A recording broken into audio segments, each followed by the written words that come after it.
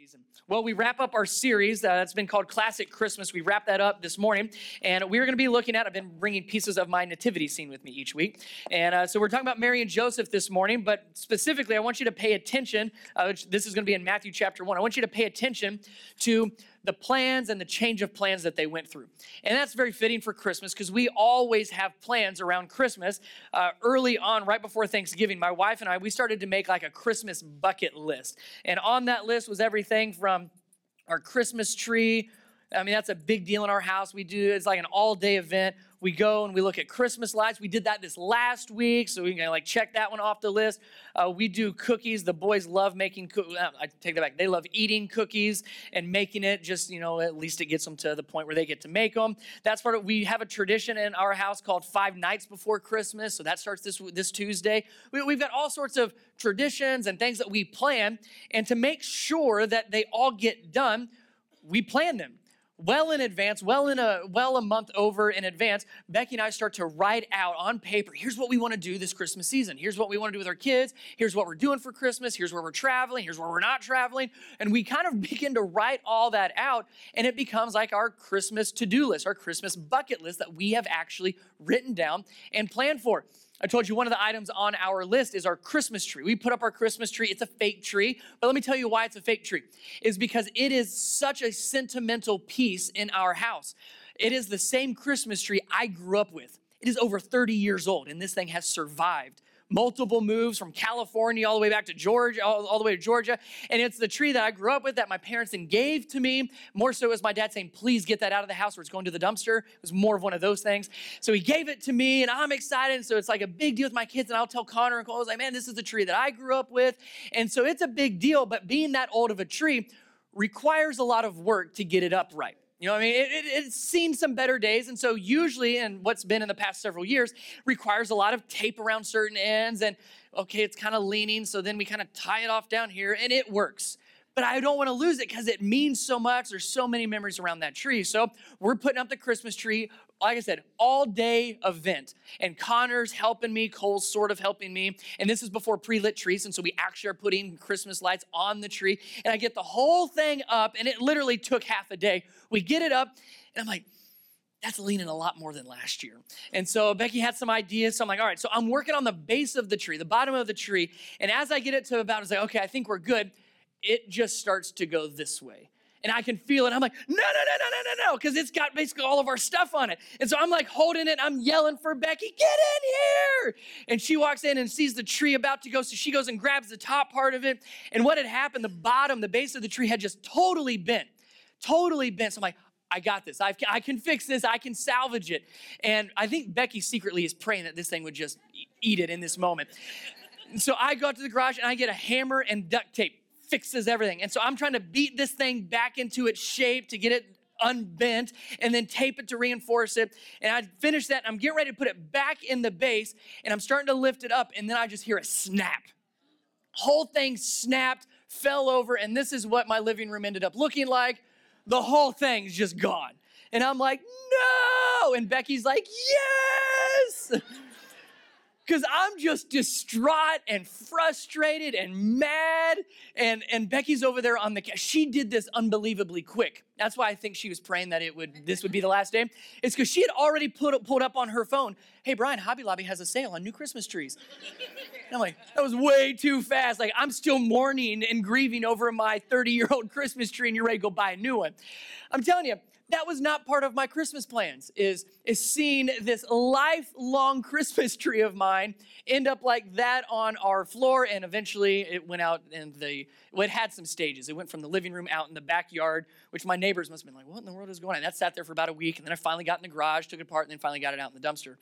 But Becky was like, oh, new tree. But I'm telling you, that was not part of my Christmas plans. What tends to happen is exactly that, whether your tree falls apart or it's something else that falls apart during Christmas. We make great plans, but what happens is those plans rarely, if ever, go the way we actually plan them. And the next result of that, we make plans, they don't go the way we planned. Usually the result is frustrated, disappointed, upset, and ultimately our peace gets robbed from us. Christmas is supposed to be just this wonderful time of magic and peace and joy, and we're like, yeah, right. Because what happens is it's during the Christmas time where we make all these plans and they don't work. We have an idea in our head that never actually becomes reality. And if we allow it to, that itself will rob us of our peace. So my hope, my prayer is that you can find and hang on to peace this Christmas, but honestly, even through the rest of your life. So I want us to see, like I said, Mary and Joseph's story, more so Joseph's story. And I want you to see how peace is found and how peace is kept, even with all that happens, as we're going to see through the birth of Jesus. So if you have your Bibles, Matthew chapter 1, we're going to start in verse 18 and see the story of Joseph. Verse 18 says, "This is how the birth of Jesus, the Messiah, came about. His mother Mary pledged to be married to Joseph. But before they came together, she was found to be pregnant through the Holy Spirit. Because Joseph, her husband, was faithful to the law and yet did not want to expose her to public disgrace, he had in mind to divorce her quietly." I want you to look at that phrase. He had in mind. Underline it, circle it, write it down if you need to. He had in mind. Imagine all that he would have already had in mind, because it's the same things that we have in mind. We plan our lives out, don't we? We like, well, this is the way I want my family to be. This is what my kids are going to be like. This is where we're going to live. This is the job I'm going to have. This is how much money I'm going to make. This is what the rest of our life is going to look like. We have these hopes and these dreams. We have these plans that we make that are all in our mind. We had it in mind. Joseph would have been the exact same. I finally found this great girl. I'm going to marry her. We're going to have a great family. I'm going to raise my kids, and we're going to be in the family business. Remember, Joseph was a carpenter, so I'm going to raise my kids. We're going to be carpenters. We're going to live in this quaint little town. Oh, we're just going to be settled. Life's going to be great. He had in mind all sorts of things, but then he gets a curveball. His fiance turns out to be pregnant. He's like, didn't see that coming. Not part of my plan. He's like, oh, but I'll adjust a little bit. I don't have any other choice. And so it says that he had in mind to divorce her quietly. He had in mind, here's how I can fix it. He had in mind the solution. He had in mind his next step. He had in mind his plans, and his mind had been made up. Verse 20. But after he he had thought through it. He had probably even agonized over it. His heart was broken. The woman he had planned to marry and spend the rest of his life with, he had in his mind to divorce her quietly. So he had a lot to consider, and it was not an easy or fun process for him to walk through. To get to his mind in that place where it's like, okay, here's what I'm going to do. I've considered it. Here's my solution. So again, verse 20 says, but after he had considered this, an angel of the Lord appeared to him in a dream and said, Joseph, son of David, do not be what? Afraid. Do not be afraid to take Mary home as your wife, because what is conceived in her is from the Holy Spirit. She will give birth to a son, and you are to give him the name Jesus, because he will save his people from their sins.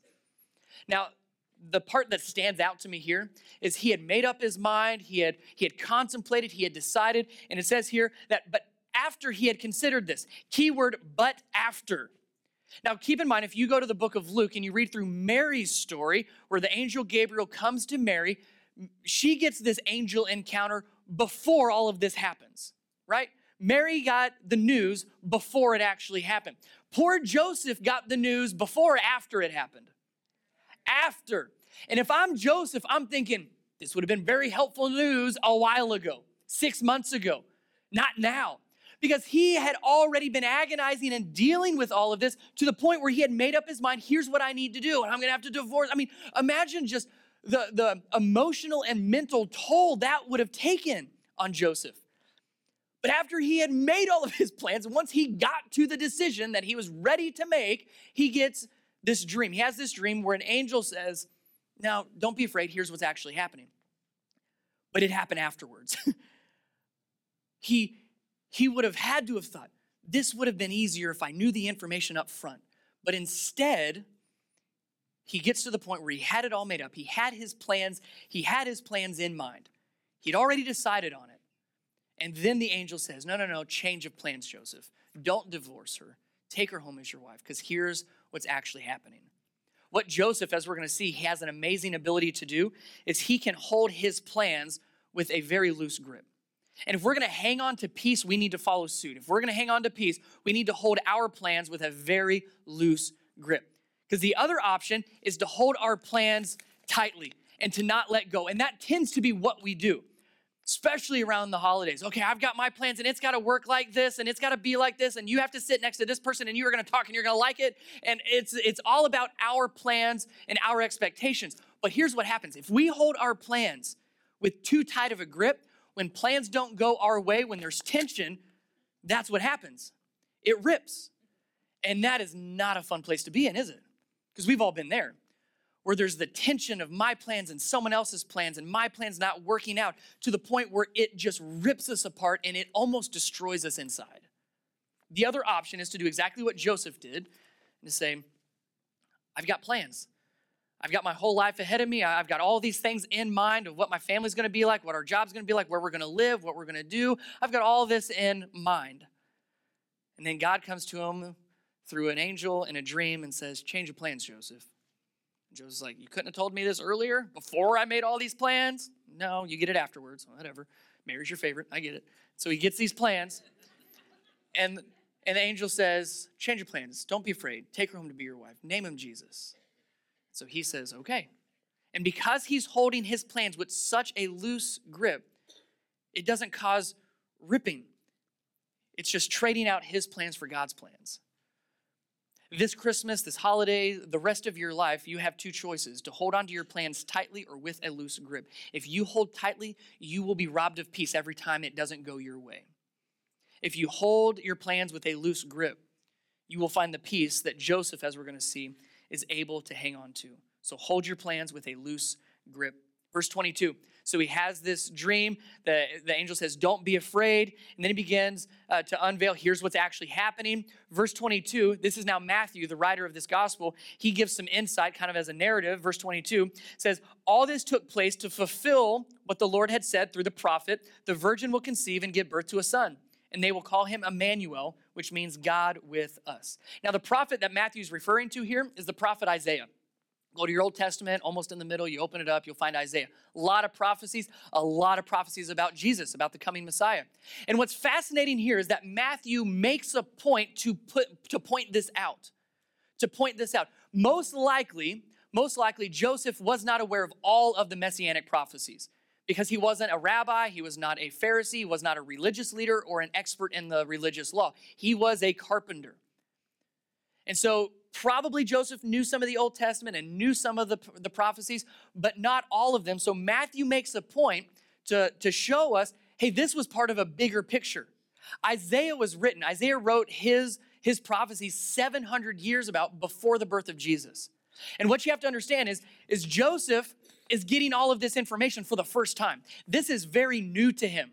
He's got his plans that he sees, that he came up with, that he had in mind, completely oblivious to God's greater plan that had been in the works for generations.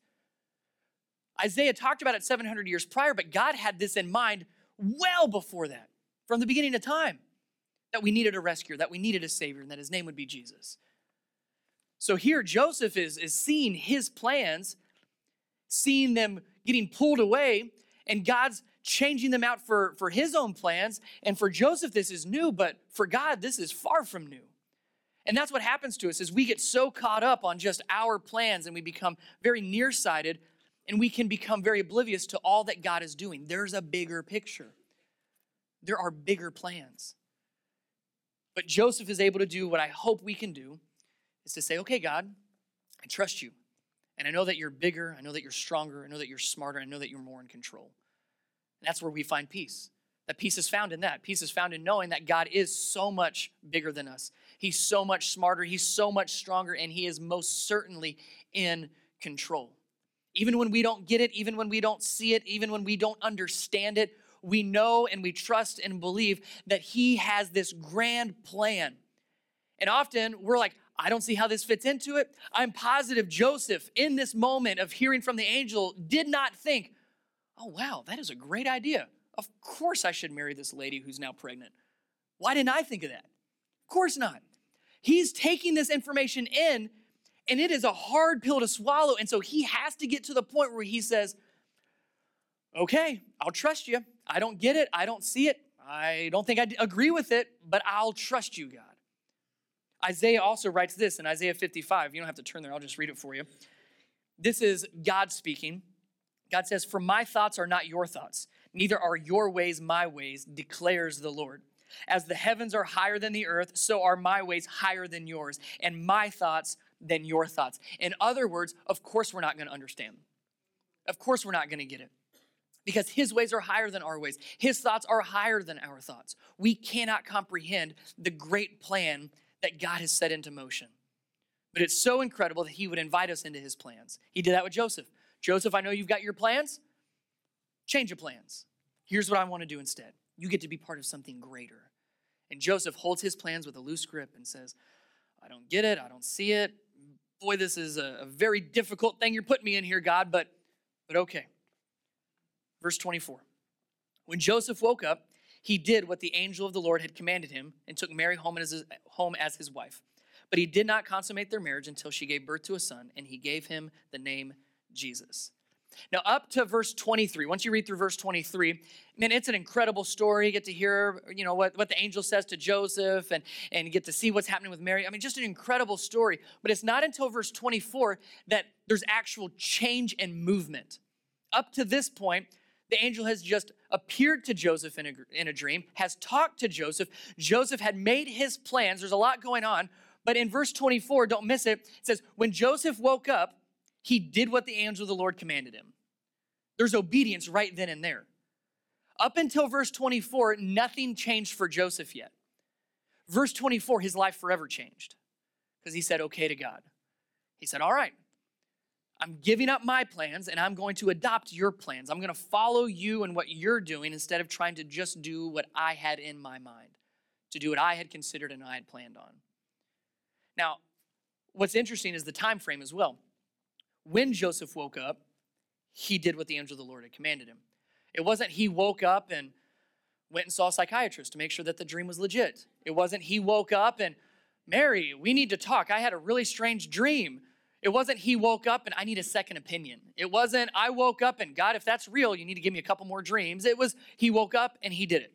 He woke up and he obeyed. And as we'll see, if you read through Mary's story as well, Mary and Joseph both, they received peace because they started with obedience. Obedience paved the way for peace for both of them. So often we try to hang on. Remember, tight grip? We hang on to our plans, and that's what steals our peace away. Rather than, okay, God, I trust you. You're bigger, you're stronger, you're smarter, you are way more in control. So God, I'm going to follow you. I'm going to let my plans be off to the side, and I'm going to follow you. I'm not going to force my plans. I'm going to adjust to your plans. Obedience paves the way for peace because we're trusting God, who's so much greater than we are, who's so much bigger than we are. But that's not natural for us. The natural thing for us is God tells us something in his word, and let me pray about it for a little bit, God. Let me talk to a pastor. He'll know what to do. Instead of, well, that's what God's word says. That's what we're called to do.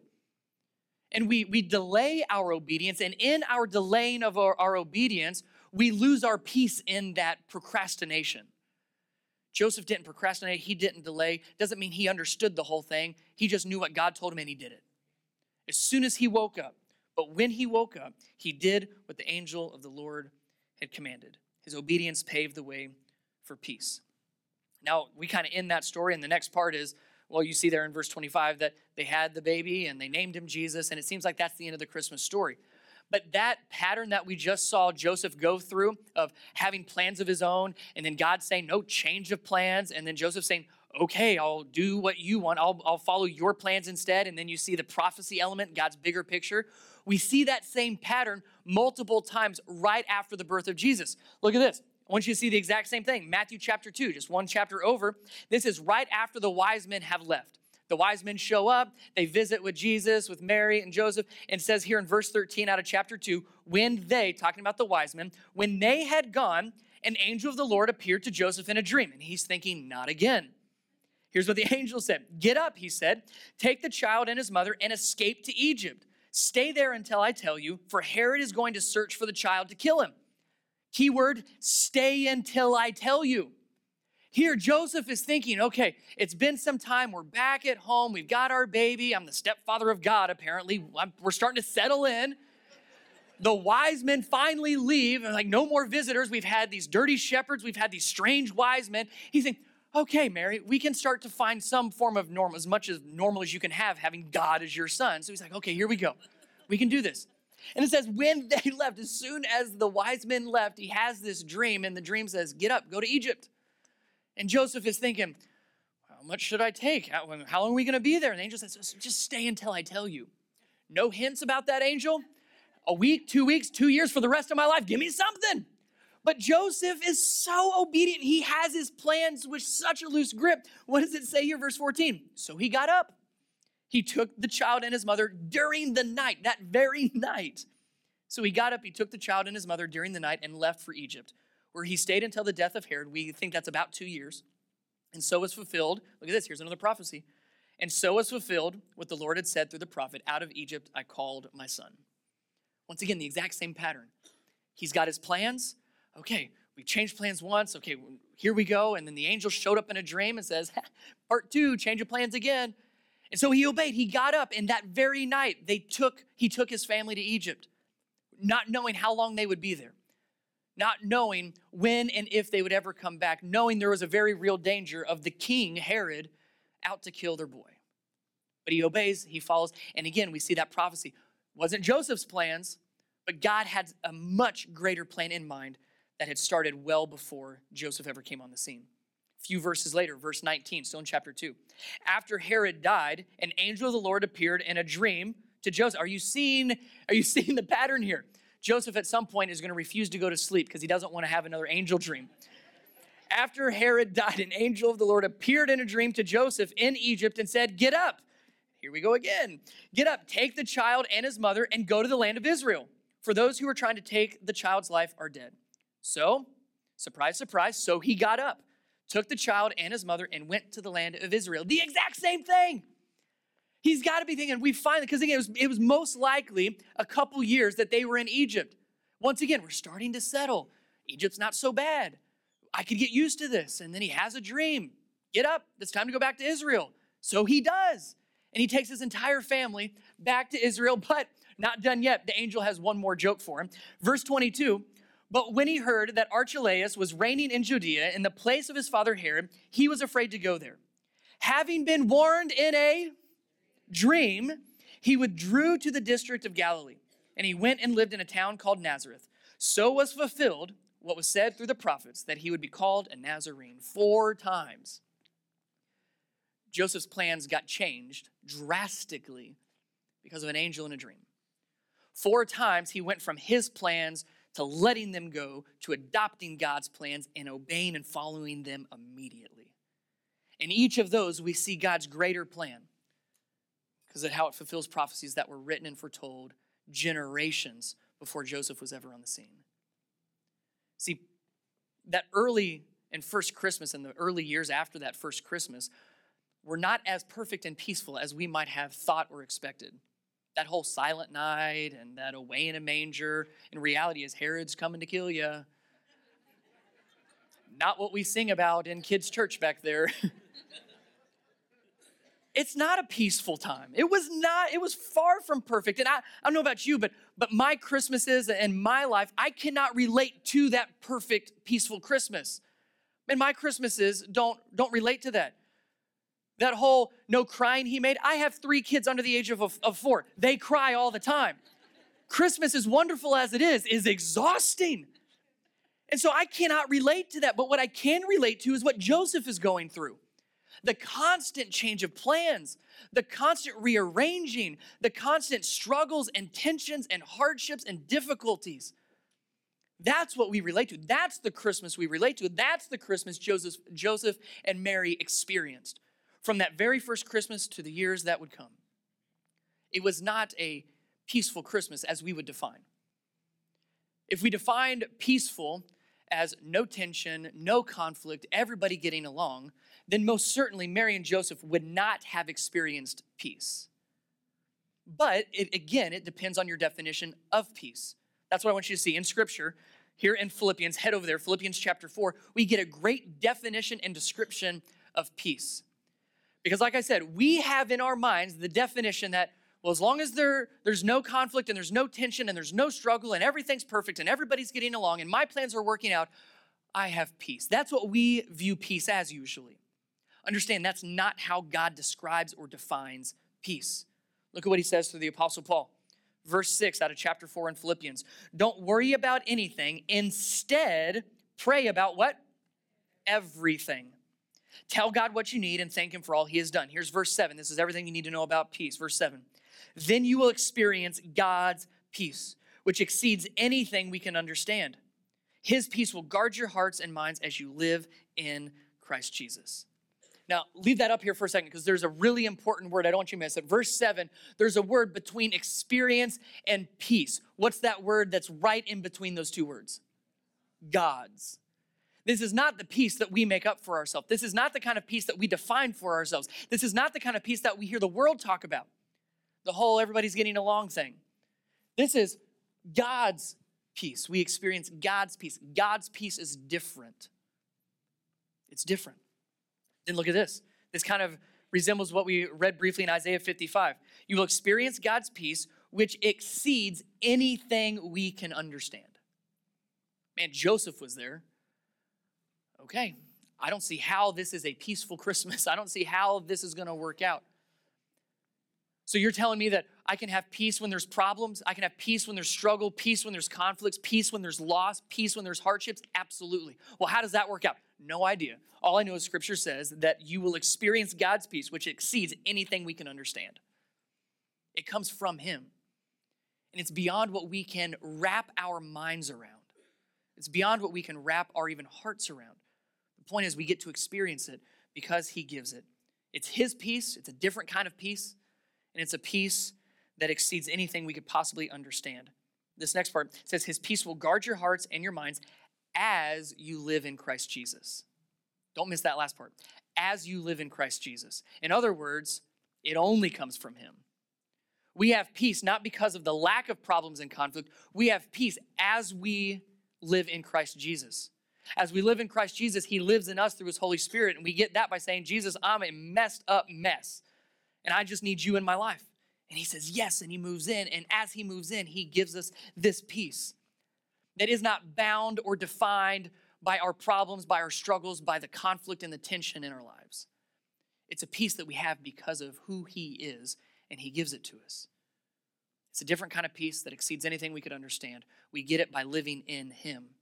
But I want you to see how this peace works. If you back up, still in verse 7, his peace will guard your hearts and minds as you live. His peace guards your heart and your mind. It does not say his peace removes all problems. It says it guards your heart and your mind. So often our prayers are, God, give me peace and make everything work out. God, I need your peace, so make my plans work. God, I need your peace, so I need you to remove this person in my life. Instead, what we're reading in Scripture is, give me peace so I can endure. Give me peace to guard me against the problems, the tensions, the struggles, the conflicts, the difficulties, and the difficult memories. It's kind of like my life-proof case. Anybody actually have one of these? Dude, they're great. Waterproof, like destruction-proof. It will outlast us all. And what's great about a life-proof case is it gives me a peace of mind. You put your phone in here, seals it up. I could drop it in water, no problem. I could drop it on the floor, no problem. It could get dirty, no problem. It's dust-proof, dirt-proof, waterproof, you name it, proof. It is a life-proof case, and it will take care of your phone. That's what it does. It protects your phone. Now, here's what the life-proof case does not do. It does not prevent me from dropping my phone. It doesn't prevent me from getting water on it or dropping it in the toilet. It doesn't prevent that. It doesn't prevent stupidity. What it does do is it guards when it happens. That's exactly what God's peace does. Is it doesn't prevent, it doesn't take away the problems. He guards our hearts and our minds against the problems. That's what God's peace does. So even though Mary and Joseph experienced a tremendous amount of stress and conflict and struggle and pain and hardships and anxieties and worries, they still had peace because they held their plans with a very loose grip. And they said, you know what? God's plans are not my plans. His ways are not my ways. That's what we have to get to. That's the place that we need to get to. I'm going to have our band come up. We're going to wrap up here in just a moment. But I want you to pay attention to how we sometimes describe peace. Describe peace. During this next song, Sean, I surprised him with this morning. He doesn't know it, but he's going to let me help with this very last song. And Sean, how good of a guitar player am I? Just get ready. Can you hear that in the back? Can you hear that? We good? We good? All right. So oftentimes what we do is we come into this life and God has his plans and everything. And we're like, yeah, that's good for you, God. But trust me, my ways are pretty awesome. And so we come in and as God begins to just play this wonderful melody and this song, we step on the scene thinking that our ways are better, that our plans are better, that we know what's best. So even though, and somehow you get to be God in this illustration, but as he's playing the melody, what we do, and there's so much freedom, I can play any note that I want. I come into the scene and just say, God, check this out. And God's like, that's not what I'm playing. I'm like, I know, you do your thing, but check this out. Power chords. He's like, that's still not what I'm playing. I'm like, why don't I get an applause? I mean, this is great stuff. He's like, no. But what you have to understand, especially in the musical world, there's something called a melody and a harmony, right? Melody is what Sean's doing, and he's playing the melody. It's the main part of the song. And what the rest of the musicians have to do and vocalists is they have to harmonize with the melody. Now, it's not the same note, but the definition of harmony is a different note played the same time that complements the melody, that makes it sound good. And usually, if you're somebody like me that doesn't know what they're doing, you're like, I don't know what that is. So we have to ask. So, Sean, let's see if we can do this. What's a note that I should play that actually sort of fits with what you're doing over there? Start off with an F sharp. Which one's that? This one? 3 F sharp to a D, 3 and go to an A, go to an E. That actually sounded okay. I missed my calling. We have an incredible freedom. It's called freedom of choice. And yes, you have the freedom to do whatever you see fit. You get to make whatever plans you want. The question is not, can you? It's should you. And the plans that Joseph had made were great plans for his family, for his future, for his business, not the plans God had already set into motion. So Joseph had a choice to either try to play his own solo or to say, okay, God, your ways, not my ways. Your thoughts are not my thoughts. I choose your plans over my plans. That's what brings peace. In the book of John, we see a very familiar phrase. We've seen it throughout the Christmas story. The angel that appeared to the shepherds says that they were terrified, and then the angel said, do not be what? Afraid. When Gabriel appeared to Mary, she was terrified, and he said, do not be afraid. Joseph had contemplated and had agonized over what he would do. Then he had a dream, and the angel said, do not be afraid. Now with Joseph, he said, do not be afraid to take Mary as your wife. In other words, don't be afraid of the change of plans. Jesus said something very similar to what we've read in the Christmas story, to what we read in Philippians, where Paul said, don't worry, don't be afraid. John chapter 14 says something very similar. Peace I leave with you, peace I give you. I do not give to you as the world gives. Do not let your hearts be troubled, and do not be afraid. A couple of chapters later, Jesus was still on this topic of peace, and in John chapter 16, he says, I've told you these things so that in me you may have what? Peace. In this world you will have trouble, but take heart. I have overcome the world. Jesus came for us. He came to overcome the world for us. He came into the world to overcome the world. That is what we get peace from. Not from our plans working out, not from not having conflict. Peace comes from knowing the one who came into the world to overcome the world so that we wouldn't have to. Let's pray. Jesus, thank you so much for the plans that you have already put in motion. Plans that we could not foresee, plans that we could not even comprehend or understand, plans that are beyond us, but nonetheless, they are your plans. Father, my prayer would be that we would let go of our plans when needed, that we would hold our plans with a very loose grip, that we wouldn't fight you and try to do our own thing, but that we would harmonize with you, that we would tweak and change to align with you, regardless whether we understand it, regardless whether we even want to. We would do as Joseph did, and And we would allow our obedience to pave the way for our peace. And as we walk with you and you with us, we have peace because it's the peace that you give us. May we have peace this season, in a season of chaos, in a season of conflict, in a season of difficulties, in a season of loss. May we still have peace. In Jesus' name.